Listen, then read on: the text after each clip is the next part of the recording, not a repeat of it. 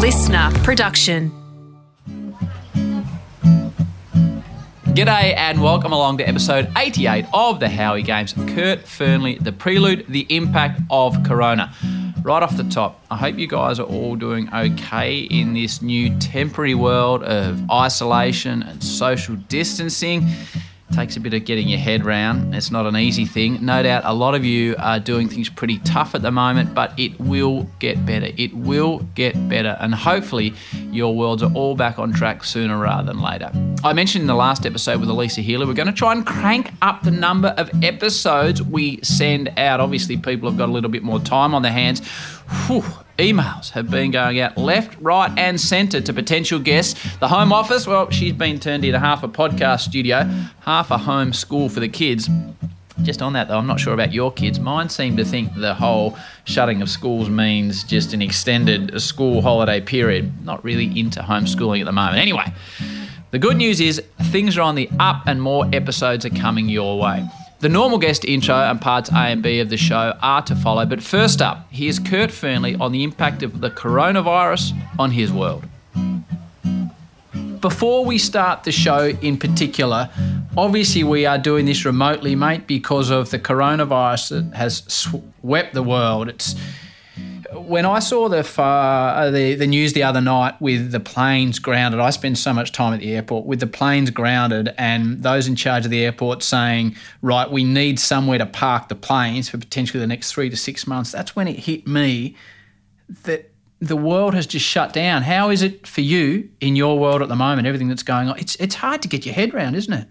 Yeah, mate, I think that in general we've been incredibly fortunate. Like the country, we're not used to stopping. We're not used to taking any sort of backwards momentum. We're not used to doing without much at all. And I think that's probably hit us fairly hard. Like, I don't know, for me, it's, probably 3 weeks ago, 6 months of work just stopped.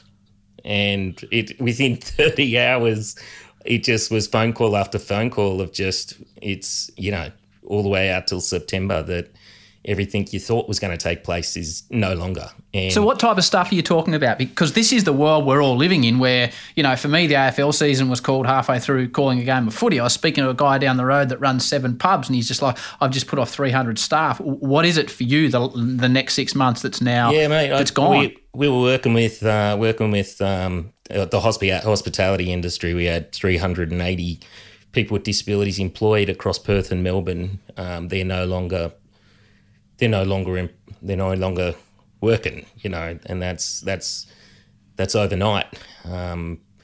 There were, probably working with 40 different companies in rooms of 500 people or more, and talking about culture and talking about dealing with challenge and about making sure that the culture is something that's positive and that just stopped. I think in that same 36-hour period, there was also a few shows that I was working on that got pushed back 6 months.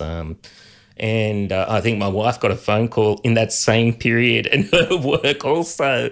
She had been on casual since we had our second baby, and that stopped as well. So we got hit hard 3 weeks back, and I think I've got my head around that now. Mm-hmm. I personally still find the whole thing. It's sad. The reason why I probably find it sad as well is that I was meant to take a group of donors over to a little school. I got 75 kids with disabilities in the slums of Nairobi, and they're kids with disabilities who were receiving education in a school over there. And then we had to just stop that. And we go into a shutdown over here, and we don't go out for a coffee. They're telling stories about being beaten by police with clubs if they're outside. We don't buy, and there are going to be some tragic stories of loss here, but the loss over there is immediate because the kids over there are, they're living on $3 a day, and those dollars are gone. They can't go outside.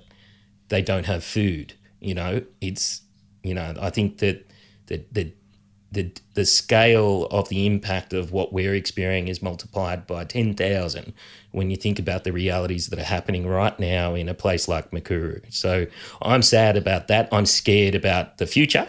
I am worried about what this will look like in 6 months' time here and there, and what will be the long-lasting effect of this as well? Like, are we going to be able to find some positive in this, or is this something that's going to push people away from each other? And I guess the other one is that I'm okay as well, believe it or not. Like, you wake up in the middle of the night and you do find moments where you're a bit off and a bit stressed, but I'm okay that that's taken place.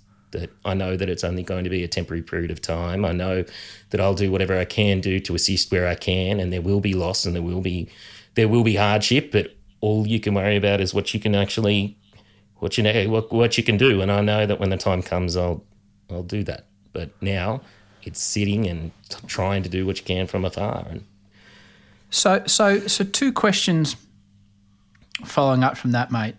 I'll talk about you personally second, but first up, you talked about a lot of people in difficult situations that you've helped find work that don't have work, and you're talking about now people in Kenya and kids you're worried about. How much does the weight of responsibility for those others that you've helped along the way now weigh on your shoulders? Look, I don't think about it as a weight, never have. I think it probably just puts your own issues into perspective. So if anything, it helps you go, you're okay, just what else can you do? And it's tough because you're from afar and you can't be running around and doing the things that you would usually have. But I've never thought of external thoughts as a weight. I use it as something that propels me forward, something that helps. It's never been, not since I was a kid, mate, has any sort of external kind of feedback been anything but something that I've been able to switch into a positive. And your own situation, because you said you're waking up at night and around the country now, and I don't want to get too heavy with this stuff, but it's nowhere to talk about. It is. It's heavy, mate, because people will be listening to this on a walk where they've been thinking, geez, how am I going to pay the mortgage? What am I going to do about the kids' school fees? What do I do? Do I have to go down and line up for want of a better term, the dole? How are you approaching your own situation financially and just your situation in the world? How are you dealing with the extra stress that is coming on all of us at the moment? One, I'm trying to do the things that I do. I'm trying to make sure I'm doing them well. With personal circumstances, you've got to the point where you just got to commit that you will be going backwards over the next 6 months. You will be going backwards. Like that is just the reality. And no, we're not used to it. No, we don't want it to be the reality at all. But we don't choose that. That's already hit us. So adjust where you can, pull back where you can, support the people around you and the community as much as you can, but just accept that we are going to be pushed backwards over the next 6 months. We are all going to take a haircut. We're all going to take a hit, and we've just got to get to the other side. There's no alternative. So once I got my head around that, again, it was 3 weeks ago that we kind of took that 30 hours. So once you get your head around that and you realise that, one, fortunately, you are one of the 1% in the world that you go and have savings that you can draw down on over 6 months or 12 months or whatever it would be. That's the 1% of the 1%. So the fortunate, I am extremely, extremely fortunate there.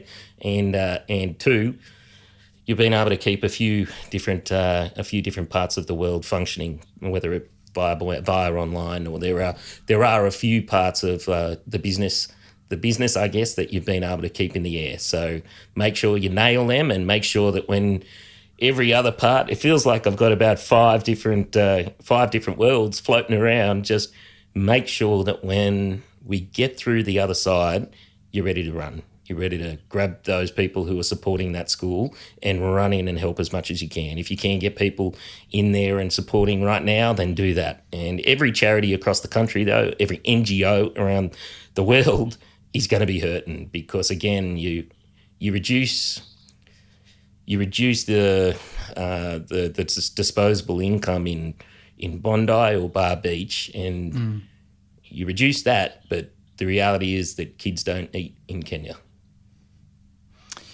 Something close to your heart, the Olympics. If we'd done this 3 days ago, 4 days ago, things are moving so quickly, the Olympics are off. I noticed today that they've rescheduled the date. Over the next period, I'll be lucky enough to speak to some athletes. And the first athlete who's been on this show that my mind went through to is Kate Campbell. And she was so raw on this show about what occurred in her mind in Rio and how she didn't live up to her own expectations. Forget the expectations of others, her own expectations. She'd be sitting at home now thinking, I can't go to the pool. I can't train. When's the Olympics? I can't imagine how difficult it must be, and you would be able to put yourself in these shoes if I said to you, right, the Olympics is in a year and you're competing, bang, you can't train. I can't imagine what he's going through an athlete's world at the moment, which is what this show focuses on. There's bigger concerns, but what we're focusing on here is sport. Crazy time for the Olympics. Crazy time. Yeah, mate. It's going to be a challenging 3, 4, 5, 6 months for athletes around the world, and I'm glad that they have called a date. And in those weeks, I was getting messages from our athletes in Italy and Spain, and they're talking about already being in lockdown again 3 weeks ago, and you're getting messages from guys who are high needs disabilities, people with cerebral palsy, say, and they're saying that if I get sick, I might as well not go to the hospital because I'm not getting treated. You know what I mean? Jeez. So you've got. There was such a period where fair play was almost taken out of the window, out of the context of the Olympic and Paralympic experience. So they've stretched it that 12 months. And guys who are at the later end of their career, that period of time where they've got to really, really, commit to another 12 months of burying themselves to get to there. I would say most will. I would say what most will. It may not be the games that they were getting in 2020. It may not be the level of competition that they thought they could do in 4 or 5 months' time. But that's sport, as well. Sport's unforgiving. Sport can be brutal. Sport can be beautiful, and the reason why it is beautiful is because it's savage as well. And for those athletes that were ready to dominate in 2020, they will have to work harder to get that beautiful story. But if they are unable to, there'll be a beautiful story of a kid who had adjusted in a country unheard of to the circumstances that we're going through right now, and they will create something beautiful on their own. So, but that's why we love it, right? That's why sport is. That's why I sunk 2.5 decades into it. It's why I'll fight for every kid to get access to sport till I fall off the perch one day. Is that there are going to be hard runs, but there are going to be adjustments made to that and beautiful things created on the other side of that coin. I reckon it's time for you and me to put the corona situation to the side. Yes, please. Lighten things up a bit and have a chat about you. Okay, that is the impact of the coronavirus on Kurt's world. Join us now on part A and B for the normal Howie Games with the great man, Kurt Fearnley.